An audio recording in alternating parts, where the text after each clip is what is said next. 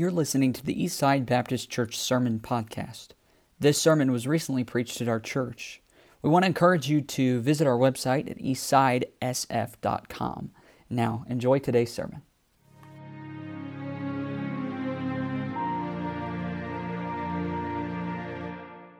John chapter 12. It says in verse 20, "And there were certain Greeks among them that came up to worship at the feast.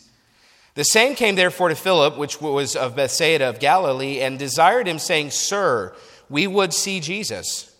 Philip cometh and telleth Andrew, and again Andrew and Philip tell Jesus. And Jesus answered them, saying, The hour is come that the Son of Man should be glorified. Verily, verily, I say unto you, except a corn of wheat fall into the ground and die, it abideth alone. But if it die, it bringeth forth much fruit." That's our text focus again. We're going to read a little bit more here, but I want you to remember that verse. "He that loveth his life shall lose it, and he that hateth his life in this world shall keep it unto life eternal.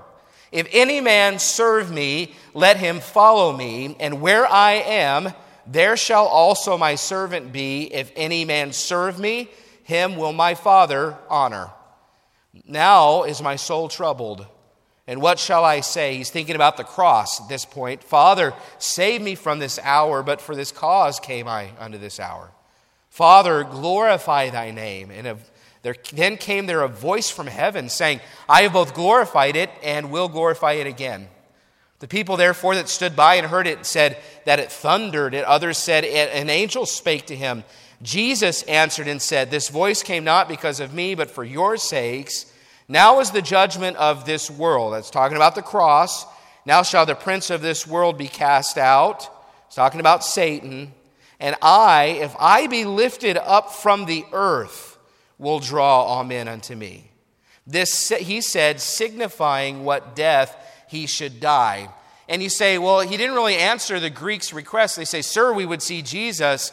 And he didn't say, "Okay, let him come see me." But he does point to the cross, and he says, "If I be lifted up from the earth, I will draw all men unto me." So really, he does answer their question, because they come looking for him, and he says, really, right now is not what you should be looking toward. The cross is when I will open my arms to the whole world for salvation.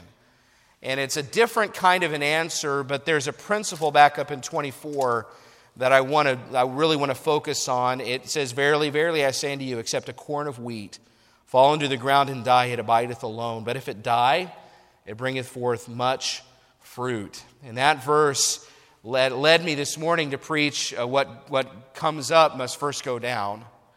And that you can't enjoy the benefits of the resurrection without embracing the sacrifices of self-denial. And I'm going to focus on that thought again tonight, but I want to focus more on the applications, because there really are a lot of applications to that principle. And I won't do it justice. I won't get to all of them, but there's one particularly that I want to focus on that's in the text, where it says, "Except a corn of wheat fall into the ground and die, it abideth alone." Meaning there's no lonelier place to be than when you refuse to submit to God. You'll always be lonely. And I hope that we can get into some of that and other applications this evening. I'm calling it just from bulbs to lilies. It's just a follow-up to this morning, almost more of an application type message, and I hope it'll be a help.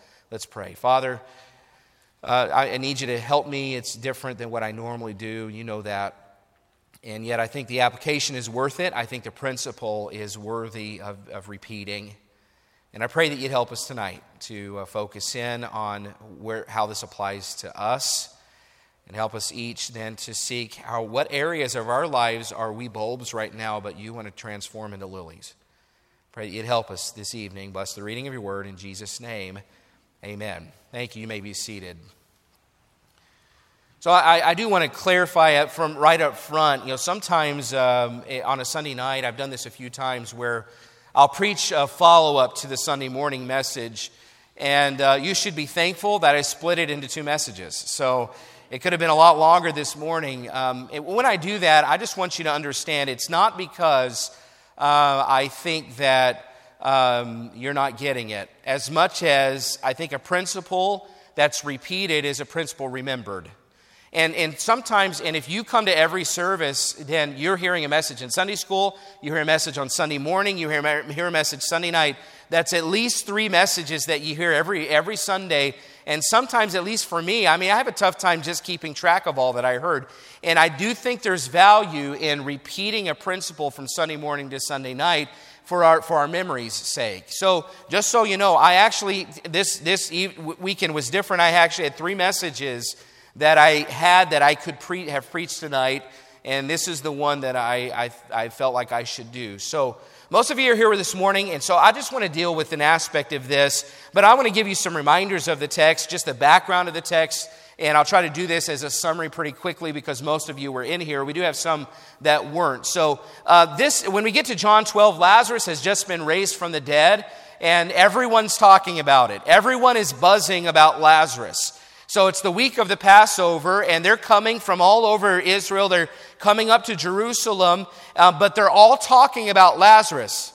Just a chapter before, Jesus raised him from the dead, and we have a few verses here in the text that say they're coming to see Lazarus. They're thinking about Lazarus. They want to see not just the one that raised him from the dead, they want to see Lazarus himself. So Bethany's just a couple of miles outside of Jerusalem, and we know that many people came to Bethany before they went to Jerusalem just so they could see Lazarus. They want to see if look at verse 9, chapter 12, verse 9. Much people of the Jews therefore knew that he was there in Bethany, and they came not for Jesus' sake only, but that they might see Lazarus also, whom he had raised from the dead. So they're talking about him. They're thinking about him. Look at verse 17. The people therefore that was with him when he called Lazarus out of his grave and raised him from the dead bear record. For this cause the people also met him, for that they heard that he had done this miracle. They were excited about a resurrection. They were excited that somebody had been brought to life, and they're buzzing. The Passover week was always buzzing. There are people everywhere.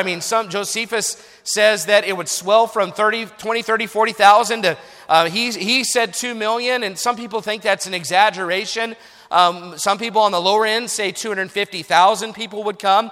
And whether it's 250,000 or 2 million, that's a lot of people in Jerusalem. And these whole families would come and they would spend the week, and it's a sober week, and it's a looking back to the Exodus, in the book of Exodus, and how God brought them, the nation of Israel, out of Egypt from their bondage. So the families would come and they would bring a lamb to slaughter every year. And every year they'd come back and they'd bring another lamb. And so you can imagine there's lots of noise, there's lots of excitement, there's lots of buzzing. And they're just talking about this year, talking about Lazarus. They're talking about Jesus. Little do they know that this is the week Jesus would die as well. And so when Jesus comes from Bethany to come into Jerusalem, he's riding on an ass. The people line up on the streets and they take palm branches and they wave them before him. And they cry, Hosanna, and they say, he's the Lord, he's the King. And he has come, in their minds, he's coming to save them from Rome. Little did they know he was coming to save them from their sins. And so he's coming in, everyone's excited, everyone is pumped up, they're getting ready, and they want to see Jesus, and they want to see what he might do. They want to see Lazarus, they're excited. But what they don't realize is that Jesus Christ wasn't just coming to rescue their physical bodies, he was coming to save their spiritual lives. He was coming to save their souls. He was coming to transform them from what they were to what they could be. And it reminds me of that. I don't know if you ever saw this show. It's probably 15 or 20 years old. It's called the Extreme Makeover Home Edition. And it started, and we watched the show a few times, and frankly, I found it very annoying. So we didn't want, because they'd line everybody up when the house was done, and there's a guy in a megahorn, or what do they call those things? Whatever it is, a bullhorn, and he's saying, move that bus, and everyone would move the bus and freak out when they saw the house, and it just kind of drove me crazy. I don't know why. But I watched it a few times because I'm married to an HGTV gal, okay? And so we would watch this show, and at first the extreme makeover would be like a room or two. They would transform a room. They would go in and they'd fix these rooms up and make them really great. And then pretty soon they started expanding it. Now there's 2 rooms and a bathroom, and now the living room, and now the kitchen, and then pretty soon a whole floor, and then the basement too. And then pretty soon the show got to the point where they were like, this house isn't worth keeping. so they come along with bulldozers. They would take the whole house down, and they would rebuild a house in a week. It's like, I don't know that I want to live in a house built in a week. So they would build this house, transform it. And honestly, it really, sometimes I think that we as Christians think that Jesus Christ came to renovate a couple of our rooms. And he came to do a new paint job, or maybe change out some wallpaper. Does anybody do wallpaper? Maybe change the carpets, and maybe do a couple fixtures, and maybe just kind of renovate the surfaces. But honestly, the way that show started, that's how most Christians live. They think it's a little TLC, and that's all that God really came to do in my life, but that's not the case. Actually, when Jesus Christ comes into your life, he doesn't come to fix up what's already there. He comes to wipe it all clean and give you something brand new. Amen. Therefore, if any man be in Christ, he's what? He's a new creature. Old things are passed away. Behold, all things are become new. And that's what Jesus Christ comes to do in our lives. That's what he's coming to do here at this Passover. He's not coming to just fix a few things. This isn't TLC. No, this is a complete bulldozing and rebuild. That's what he wants to do in our lives. Romans 12:2 says, and be not conformed to this world, but what's the word? Be what? Transformed. And what does that mean? Do you know the Greek word that's the root of that is metamorphosis? It's a butterfly. A caterpillar, when it turns into, it goes into the cocoon, it builds the cocoon and comes out a moth, or it comes out a butterfly.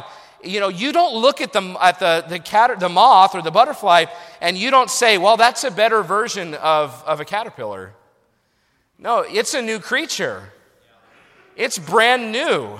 And that's what Jesus is talking about here in John 12. He's not looking to just renovate. He's not looking to just clean up some surfaces. He's not looking to make it look better. He's not looking to add a little TLC. He came to transform people's lives. But look at what's required as we go through this text. They come with a sincere request. The Greeks come saying, sir, we would see Jesus. And they come seek out Philip and Andrew. And like I said this morning, Philip and Andrew have Greek names. And so I just think it's a good testament to the fact that we ought to be heavenly minded, but not to the point that we're no earthly good. The Greeks came to Philip and Andrew because they felt like they could relate. Those were the men they felt like they could relate to. And we ought to be really good at relating to lost people.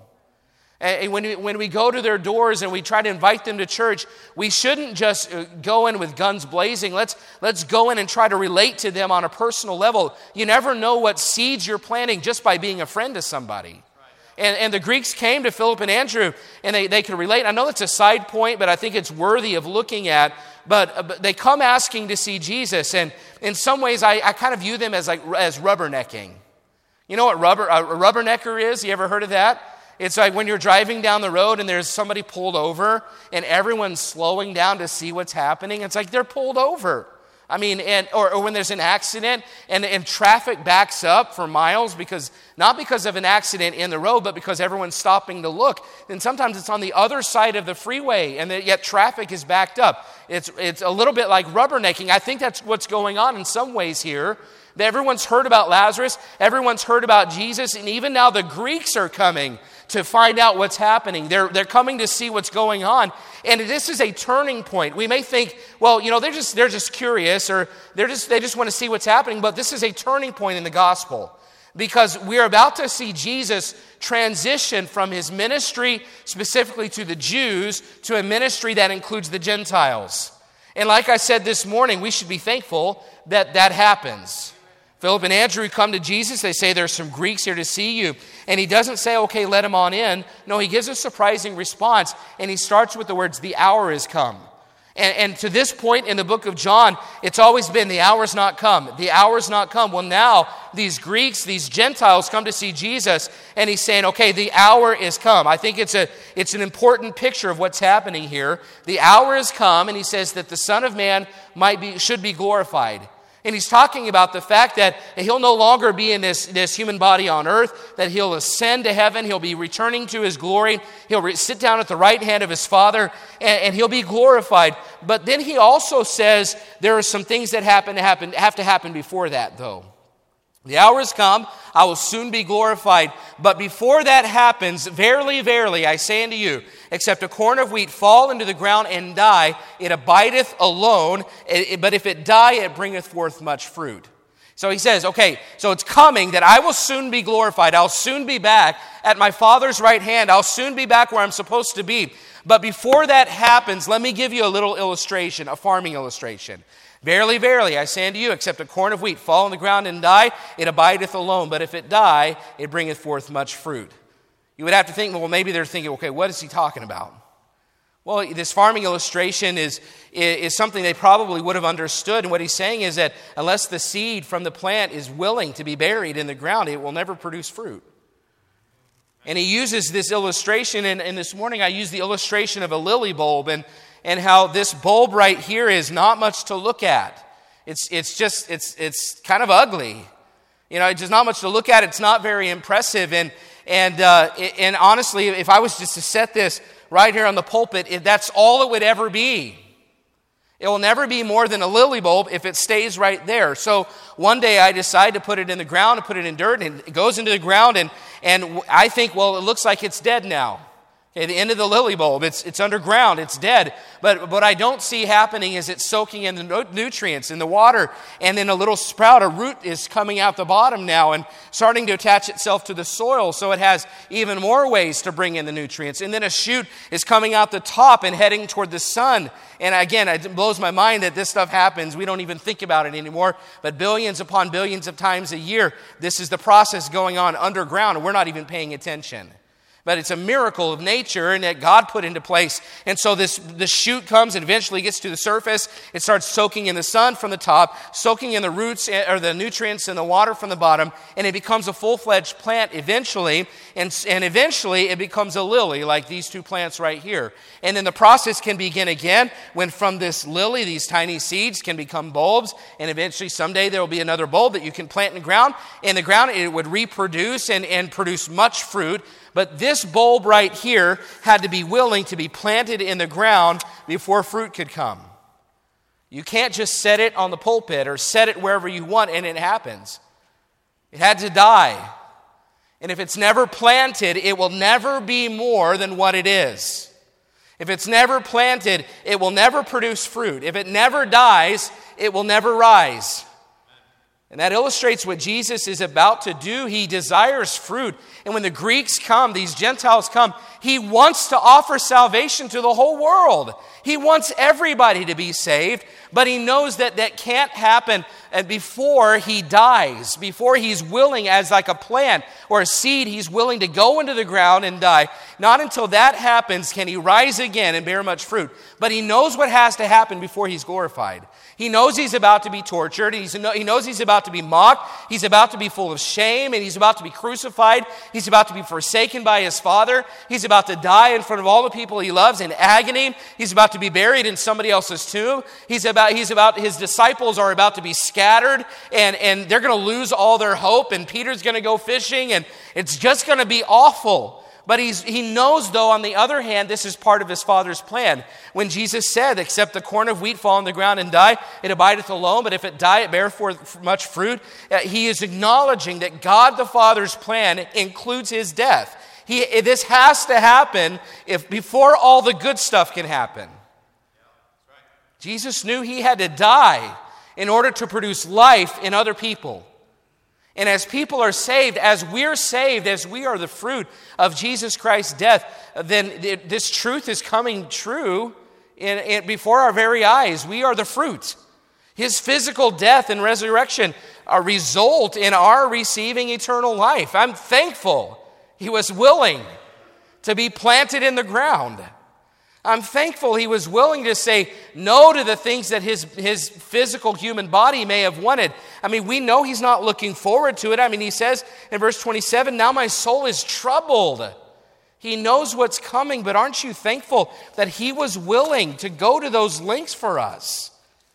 What I love, though, is that Christ applied this principle to himself in the work on the cross. His death, it resulted in fruit. But he also applies the principle to us. See, we have to be willing to let go of our lives and our ways and our answers and trust Christ.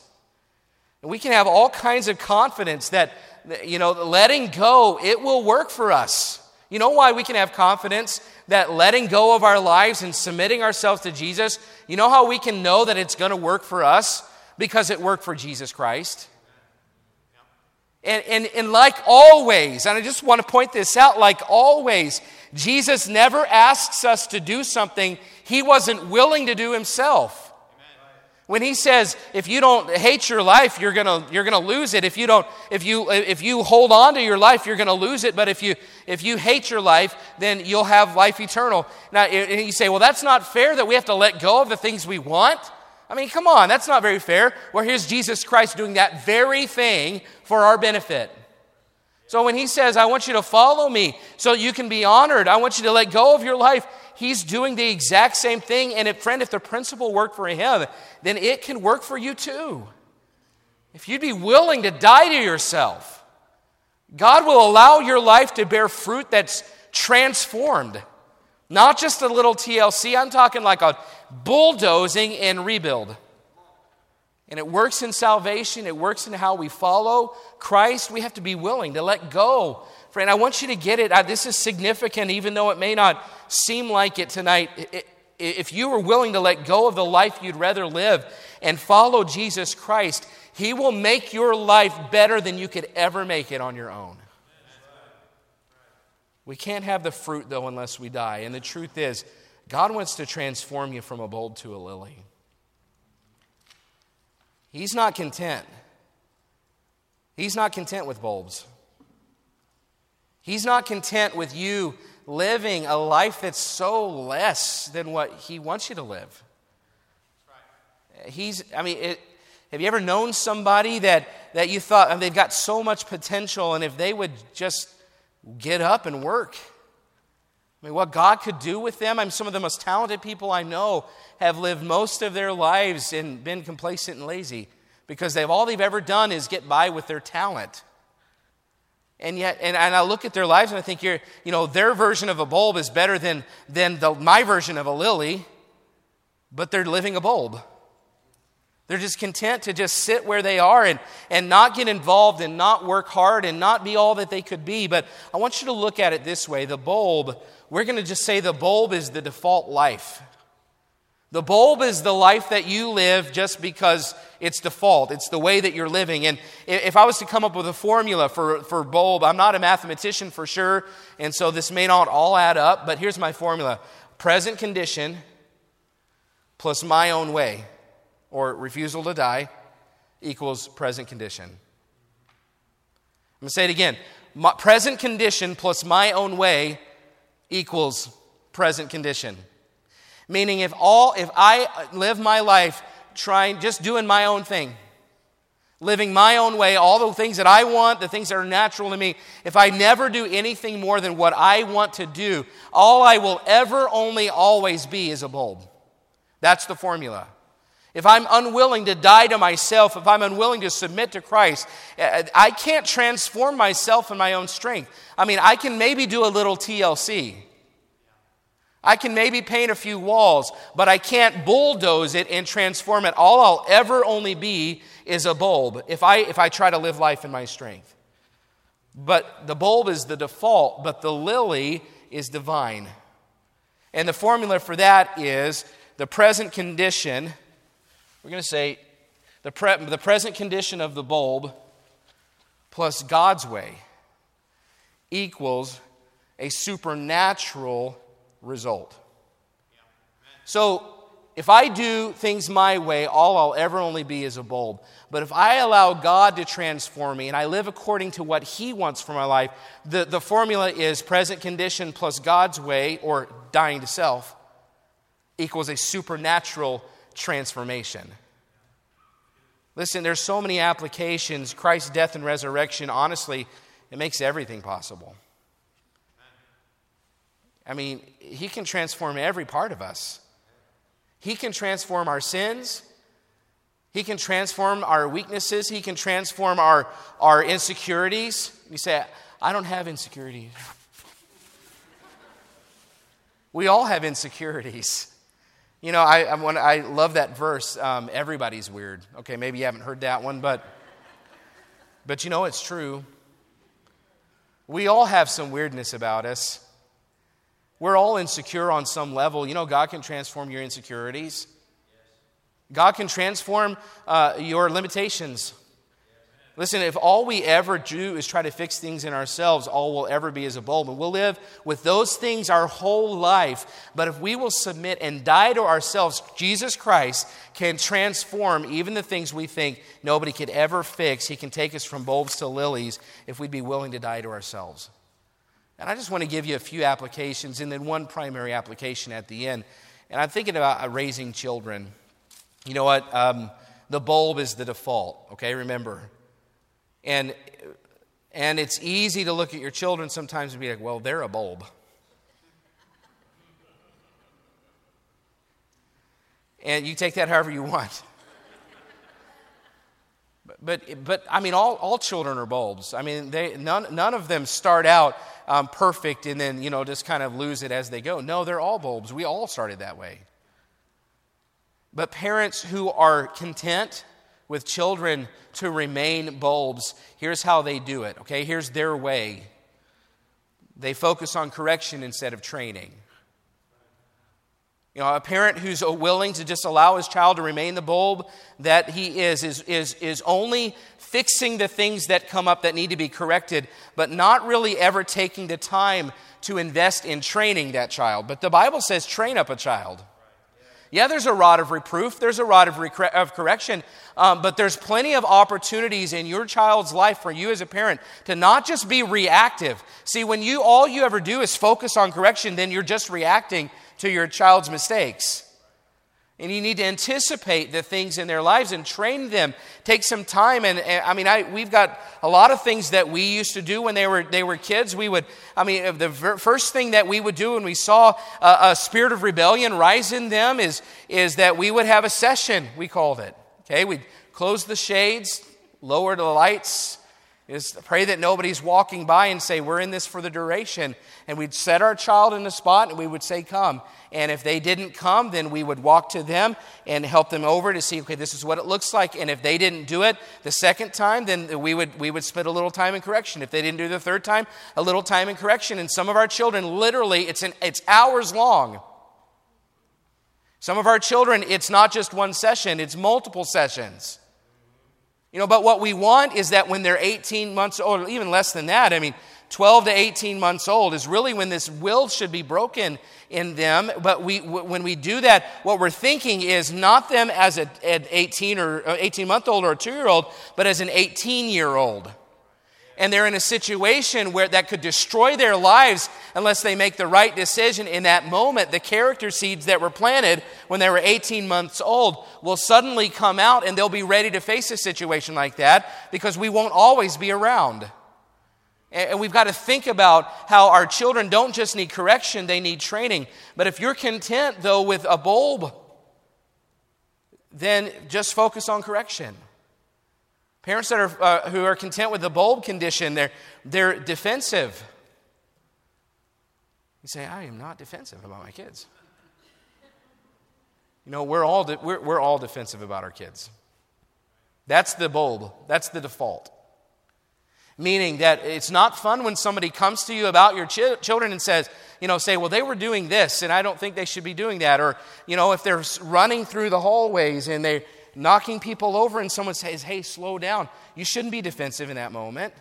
Truth is, I want somebody to tell my children. I should want that for them. Who am I to think, it shouldn't be coming from somebody else? Well, we'll do it with love, of course, but I want people to help me with my children. It takes a village sometimes, and I have blind spots, and all parents do. And if someone gets onto your child at church about something, then just accept the fact that God might be using that interaction to help change your child and help them.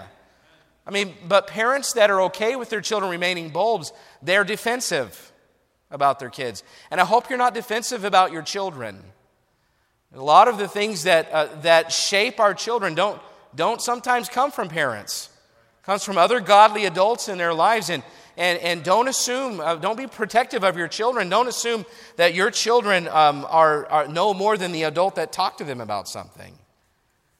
Don't be defensive. If you're okay with bulbs, you're going to have low expectations, but it's okay to raise the expectations for our children. It's okay to say, hey, let no man despise thy youth, but be thou an example. And think, well, our children don't have to sink to the level of cultural expectations. They can rise above those expectations. And honestly, we live in a culture that needs some examples of the believers in a Christian realm. I think a culture-centered home is going to just help your child remain a bulb. If culture has more impact in your home than Christ, a sports or academic mindset, listen, those aren't bad things. There's a ditch on both sides of the roads, and we need to be balanced. But we shouldn't be so focused on sports and so focused on academics that we fail to do the moral and biblical education at home, which, by the way, is the responsibility of mom and dad, according to Deuteronomy. So our children, yes, they can seem like bulbs, but if you want them to be transformed, don't just let them stay in that condition. And don't just seek to do things your own way. Listen, the bulb is the default, but the lily is divine, and God doesn't want your children to remain like this. He wants them to turn into this. Parents who desire lilies, they think their children need to be trained, not just corrected. They'll take the time, and they need a healthy dose of God's word, and they give it to them. And if no sports and academics are great, that a moral education is what they're not willing to compromise on that. And they're accepting of criticism at times because they want their children to grow. And I was just talking to somebody this week and saying, there's a little truth in every criticism. And you don't always think, though, so their motives aren't correct. Well, maybe, but there's always something to learn in the process of being criticized. What the person says may not even be true, but I'm telling you, I've never gone into a mode of self-examination and not come out better for it. So criticism is not all. It's helping us to transform into lilies sometimes. A Christ-centered home. Remember, a present condition plus our own way equals present condition. But present condition, but doing things God's way, and that is dying to ourselves, equals a supernatural transformation. Are we satisfied with bulb level in our homes? Or do we want lily level? God can transform a child. I think about church influence. And listen, if all we ever do is strive to protect our kingdoms, then all we'll ever be is bulbs. If we're protective of our time, not willing to give our time to the Lord, or we have a consumer mentality that everything has to be for me, or we have a kingdom approach to our ministries, or we have to always get our way, that's fine. But just know this, that your present condition plus your own way will mean that you'll always be in your present condition. But the lily is the divine result. If you want God to transform your influence as a church member here at Eastside Baptist Church from bulb level to lily level, then be a giver instead of a taker.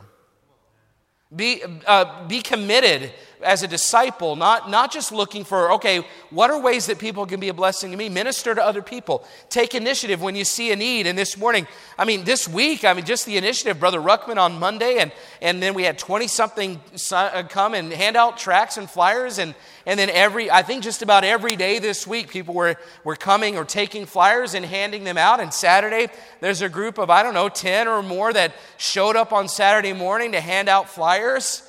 This morning, I walked in, and Brother Steve and Miss Lizette were putting guest bags together as a welcome committee. They're putting these bags together, and I went and got the gift cards. I was just going to give them a gift card, and they put them in a bag, and it looks nicer. And I'm like, oh, that's a good idea. But they have initiative. They had initiative. And listen, it'd be good for us if you want to remain a bulb as far as a church member goes and always just be a bulb, then just be ministered to. But God can transform you into a lily if you'll die to yourself and your own desires and think, okay, no, how can I be a blessing? As a church, this is A bulb, our default would be we're critical, we're petty, we're striving against. But a lily, God can transform us divinely into a church that, listen, we're working together. We're striving together, not against each other. We're working together for the gospel. And those small things aren't big enough to stop God's work, so we're not going to let it. All kinds of applications. But the one that I really want to get to tonight is that phrase. And it says, except a corn of wheat fall into the ground and die, it abideth alone. Loneliness.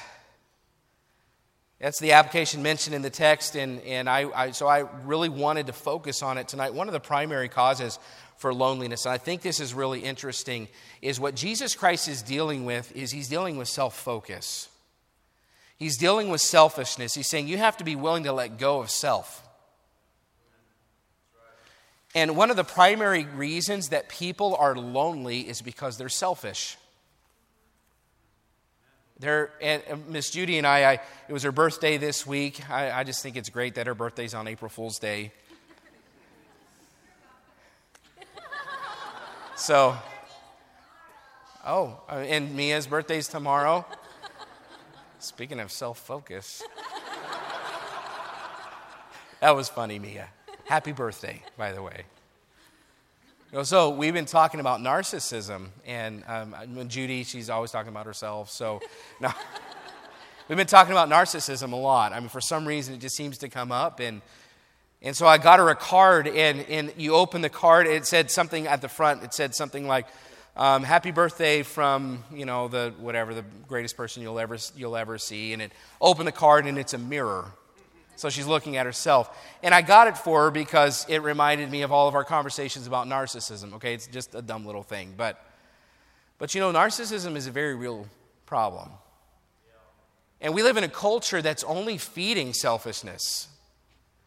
Our culture is feeding this concept of self-focus and individualism. In our culture, individualism is the highest virtue. It's not service, it's expressing yourself. My truth, my voice, my opinions matter the most. And if you agree with popular opinion now, you're not even allowed to express yourself. And if you disagree, and I say this a lot, but you're canceled. And they're going to cancel so many people that truth won't even be able to be conveyed. I mean, and truth will someday in our country be outlawed for certain subjects. If it goes against the norm or the truth of an individual, not even a large group, or there's just fragments of society that fit into certain categories that you can't talk about anymore. I mean, I'm just thinking about the LGBTQ movement, and it has the plus there on the end of it because they don't even know where it's going to end. It's always being redefined. And so it's a perfect example. Did you know that they're now purging military leadership based on the position on the LGBTQ community? They're literally pushing men or leaders out of the military and high-ranking leaders if they don't have the position on LGBTQ that is the culturally accepted position anymore. The Equality Act, if you've ever read that or know anything about it, it eventually will probably pass, and it overrides the Religious Freedom Act, which means that as a church, we'll no longer just be able to stand up and speak truth that from the Bible, even if someone thinks it's offensive to their lifestyle. It's coming. Eventually, we're going to be targeted. We'll probably be prosecuted at best and persecuted at worst for just preaching Bible truth. And the point is, selfishness rules the day. So if you don't think selfishness rules the day, get on social media. And you talk about a mirror. Social media is a mirror. And social media is like a mirror that says, look at me all day. And the bulb, the default, is selfishness. I mean, that is our default. If you've ever held a newborn baby, there's no serving. They're not looking to be a blessing to anybody else. All they care about is what the need is of the moment. It's a selfishness, and that's the target of Christ's message. He's saying you're going to have to be willing to let go of yourself. That's why he says in verse 25, he that loveth his life shall lose it. The selfish people, they're going to lose it. He that hateth his life in this world shall keep it unto life eternal. That's what he's talking about. He's talking about those who refuse to let go of their own way and their own lives. And he's combating selfishness. He's combating this mindset of being self-focused. And consider one effect of the uber selfish worldview. He says, it abideth alone. See, you know who the loneliest people in the world are? The selfish ones. And what he's saying is, if a corn of wheat isn't willing to do what it ought to do, and it can't let go of itself, you know what? It's just going to abide alone. It'll never be more than what it is. It will always be lonely. It will abide alone. And it makes sense that the selfish ones are the loneliest ones. Selfish people drive others away. You know, few people are harder to be around than those focused on self. They've got to win every argument. They've got to have only their opinion matters or is right. You ever been around somebody that's always right and they never admit they're wrong? They turn everything into a conflict. They refuse to admit when they're wrong. No wonder selfish people are so lonely. Selfishness is like not showering. You may not notice the smell, but everybody else does. It's like a porcupine. You know, you can't get too close without getting hurt. That's selfishness. And you know, the truth is, you know, we're in our minds, we're all thinking, oh, that person's pretty selfish, or that person's pretty selfish. But I wish we all had Judy's birthday card so we could open it and look in the mirror and realize, no, I'm pretty selfish. We've all gone through modes of just uber selfishness. So being self-focused, and honestly, the times that I'm most full of myself, there's no room for anybody else, and I'm the most lonely. There's a connection here. Selfish people, they keep God at arm's length. You know, selfishness is rooted in pride, and God resists the proud, and everyone that's proud in heart is an abomination to the Lord, and a person full of self and pride can't possibly please God. The more selfish that we are, the further we are from God. He wants to transform us. He wants to even honor us. He said in verse 26, but he can't if we're unwilling to let go of our own way. Selfish people put themselves in a position to never change. Now think about that. When you refuse to give up your way, you guarantee never changing. Even if someone wants to help you, if your response is always to bow up, you'll guarantee that they will never be able to help you the second time. They'll never come back. You know, you talk about a lonely place, never growing from where you are, not having anyone willing to help you grow because of how you respond. And if you say, well, you know, I must be doing really well because nobody ever comes to me and says, this is an area I really think you need to work on. It may be because your responses at other times have been so full of pride that people are afraid to come and talk to you. And listen, I would hate for us to be so holding on to our own way that we miss all the little ways that other people in our lives can help us grow. God wants you to grow. God wants you to go from this to that. But if we're so full of self, we'll never get there, and we will abide alone. You know, there's nothing lonelier than a self-focused bulb. All it will ever be is what it is. So how do you overcome this? Well, Christ said in verse 26, follow me. Be willing to do what I do. In Philippians 2, what does he say? Let this mind be in you, which was also in Christ Jesus, who being in the form of God thought it not robbery to be equal with God. I love that passage, but Jesus Christ was willing to let go of all of those things because he knew that his Father's plan was the best plan. He was willing to die to himself so that the best things that could have happened would happen, and we need to be willing to do the same thing. Letting go produced something better in us. Holding on, if Jesus Christ had held on, holding on would have limited what he could have done in us. All the fruit that you see, and look around the room, there's a lot of fruit from his willingness to die to self. And if God can do that in Jesus Christ, then he can do that in you. You just have to be willing to let go. Let go of yourself. Let go of your pride. Let go of the things you're holding on to. And you know what the result is? You have contentment in Christ. I mean, you don't have to be alone. You don't have to abide alone. He says if you will let go, you don't have to be lonely. You know that lily is the divine work, and it's time for us to let go of self. Let go of your time. Be willing to serve instead of be served. Be willing to let go of your ego. View God as big and yourself as small. That's probably a pretty good life lesson there. Let go of your defensiveness. If somebody comes to you and they have something they want to mention to you, listen, don't immediately bow up. Listen. Let go of having to need to receive the attention. Let go of needing friends more than being a friend. And you should choose to be a friend instead of waiting for others to befriend you. The reason some are lonely is because they're waiting for someone else to be a blessing.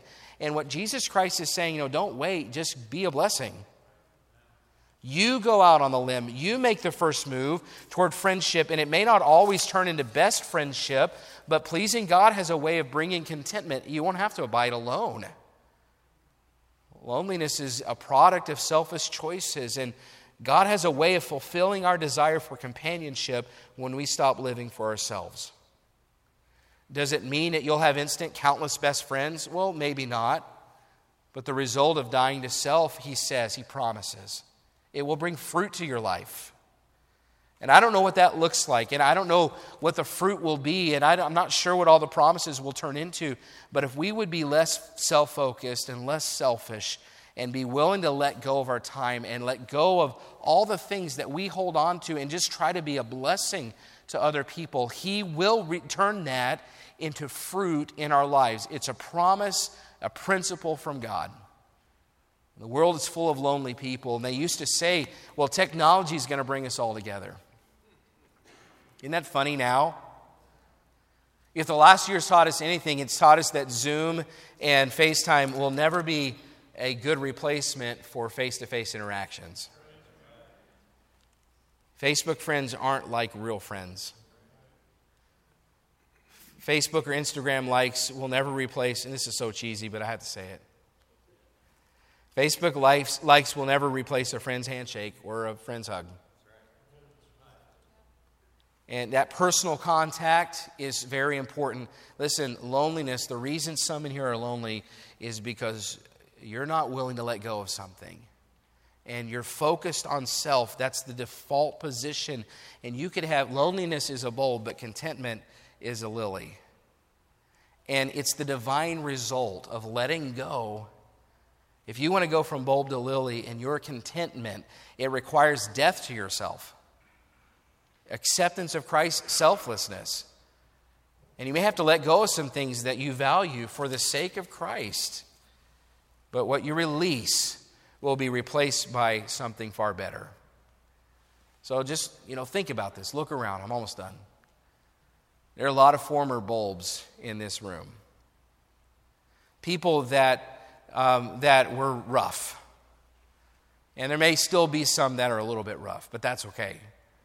There's a lot of former bulbs in this room, but now they present themselves as lilies because God's transformed something in their lives that years ago they were willing to let go of. And only by letting go of it would it be able to be planted in the ground and then be transformed into something different than what it was. And whatever is in your life that's keeping you from being this and you're still going to be this, it's time to let it go. It's time to plant it deep in the ground and let Jesus Christ transform it into something that you never thought even possible. Maybe it's a sin. Maybe it's a weakness. It's an insecurity. It's some entertainment in your life, or maybe it's a relationship. Maybe it's your marriage. Listen, you need to step up, but you haven't handed the reins to God, and you're just holding on to this. But listen, this is all you'll ever have. You've tried in your own strength, and it hasn't worked, and I know no one's perfect, but if you look around enough, you'll find some success stories that will convince you of this. If God can turn them into a lily, He can transform me. I think about the Apostle Paul. I know this is a different kind of message, but bear with me. I think about the Apostle Paul. You talk about a bulb. He was murdering Christians. And I think if God can transform Paul into a man that he writes something like, if any man be in Christ, he's a new creature. He wrote it. And if Paul could be transformed from a bulb to a lily, there's no reason that whatever it is in my life that's keeping me from being all I'm supposed to be, there's no reason I can't entrust that to God. If he can transform Paul's biggest problem into something usable and beautiful, he can transform my biggest problem into something usable and beautiful too. You know what it reminds me of? Jeremiah 18 with the potter and the clay. You remember that? And how the potter had a piece of clay on the wheel, and he was turning it, and it was marred. So what does it say he did? He threw it out the window and gotten more clay? No. He took that same piece of clay and he made it new. And it says he made it again another vessel, but the phrase that got my attention as I was reading it in my Bible reading is, it says, as seemed good to the potter. So the Lord says to Israel then, O house of Israel, cannot I do with you as this potter? I mean, if a potter can take a piece of clay and now there's a mar and then reshape it into what he wants it, as good as it seems good to him, don't you think that the Lord can take what you are? And you may have plenty of mars, you may have plenty of scars, and there's plenty of things that are wrong with your life that you wish were different, and you tried to change them and they just won't change, but you've tried in your own strength. Well, don't you think if a potter can reshape a piece of clay into something that seems good to him, that the God of heaven can take your things, the bulbs that are in your life that are keeping you from what you're supposed to be? If a potter can do that with a piece of clay, don't you think that the Lord can do that with your biggest weaknesses? Don't you think the Lord can do that with your biggest sins and your biggest problems and your biggest issues and that biggest thing in your life that you can't fix? If a potter can do that with clay, God can do that with a bulb. And he wants to. He's not looking for TLC. He's looking for a complete redo. And he can do that in your life. But you know what has to happen? You got to be willing to be buried deep in the ground. And stop making life all about yourself. Stop being so self-focused. Stop thinking, I can do this myself. I don't need help. And just humble yourself before God. And say, I don't have the answers, and I'm not content with just being a bulb.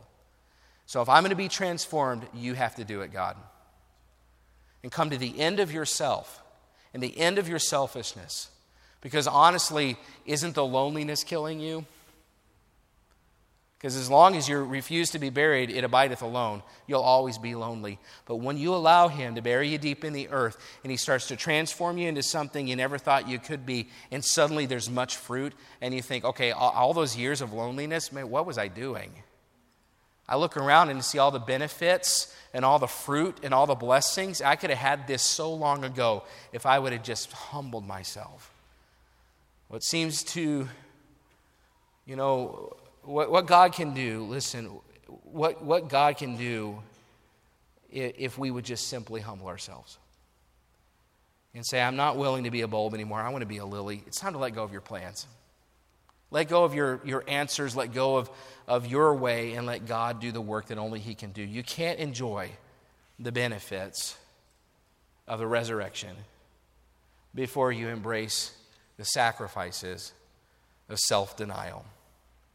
Let him transform the neediest areas of your life into a lily. Only he can do it. But he wants to do it. The only reason he isn't is because we're refusing to be planted. Stop being a bulb. Let God turn you into a lily. All right, let's stand. Every head bowed, every eye closed. I don't know what area in your life that you're thinking, boy, I really need this transformed. I need this changed. I don't need to just paint it and cover it up, and I don't need something surface level. God, I need you to transform the very nature of this part of my life because it's not what it needs to be. And if all I ever do is lean on my own understanding, I will only always ever be a bulb. But God, I want to be a lily. And I pray that we would be willing to submit ourselves to be less self-focused, to be tired of the loneliness, and just come to the end of ourselves and let God do a work that only He can do, like a potter with clay. I know it's a little bit sporadic tonight, but I hope that you've found a way that you can apply this to some area of your life. And if you have, let's give God the courtesy of response. Let's pray, and then we'll have Kath play. Father, I thank you for the truth. I pray that you'd help overcome some of the disjointedness in my own mind. But God, you would allow this truth to make a difference. I know in the end, if we were summarizing it, none of us want to be bulbs. We want to be lilies. But there's some area in our lives that we probably have to die to before that can happen. And I think probably all of us have something. Would you transform us? Would you take us from bulbs to lilies? But Lord, would you give us the strength to be willing to die to ourselves in order to see it take place? God, work as you will. Let your truth change us. Lord, help us to make a difference in our lives and our thinking. In Jesus' name, amen.